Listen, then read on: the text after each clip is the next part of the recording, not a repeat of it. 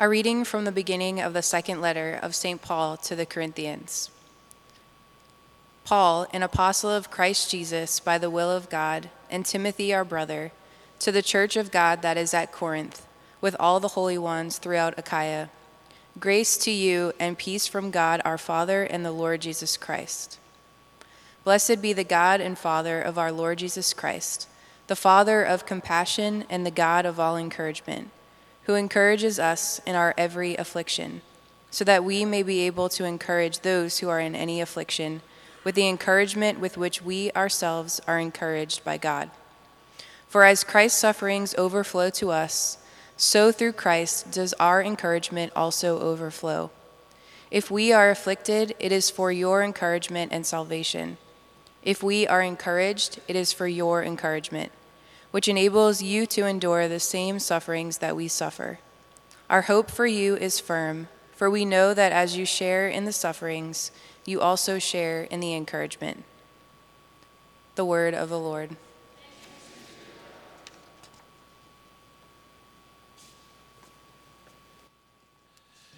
The Lord be with you. A reading from the Holy Gospel according to Matthew. When Jesus saw the crowds, he went up the mountain, and after he had sat down, his disciples came to him. He began to teach them, saying, "Blessed are the poor in spirit, for theirs is the kingdom of heaven. Blessed are they who mourn, for they will be comforted. Blessed are the meek, for they will inherit the land. Blessed are they who hunger and thirst for righteousness, for they will be satisfied. Blessed are the merciful, for they will be shown mercy. Blessed are the clean of heart, for they will see God. Blessed are the peacemakers, for they will be called children of God. Blessed are they who are persecuted for the sake of righteousness, for theirs is the kingdom of heaven. Blessed are you when they insult you and persecute you and utter every kind of evil against you falsely because of me. Rejoice and be glad, for your reward will be great in heaven. Thus they persecuted the prophets who were before you." The Gospel of the Lord.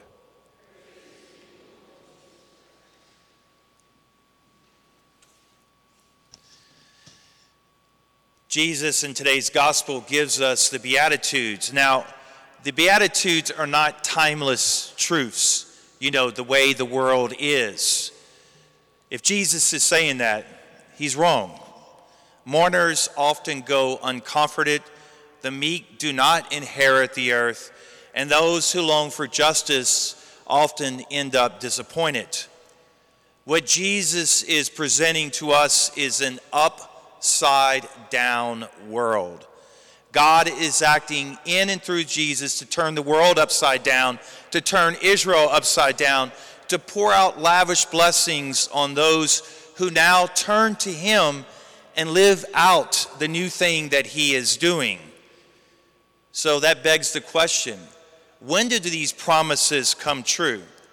It's a great temptation to answer and say, well, they come true in heaven after death.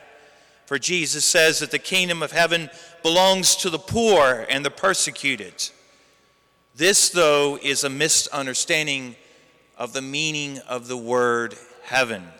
Heaven is God's space. It's where full reality exists. And one day, heaven and earth will be joined together forever. And the true state of affairs will be unveiled when that happens. So those who follow Jesus are to begin to live out that new state of affairs right now. Right now.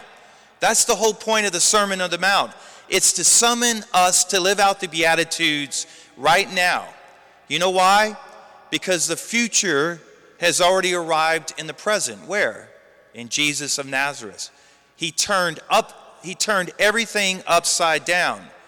And we are called to believe with great daring that in fact is the right way up. Try it and see.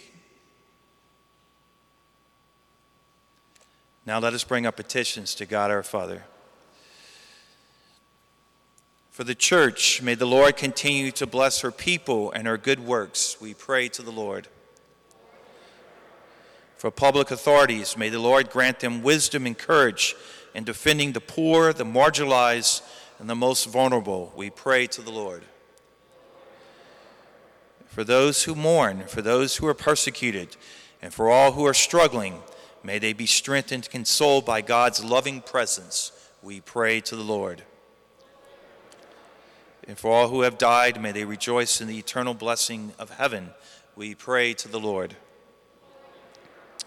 And for the lonely, for whom this Mass is being offered, we pray to the Lord. God of tender love, hear our prayers today and be with us in our need. We ask this through Christ our Lord.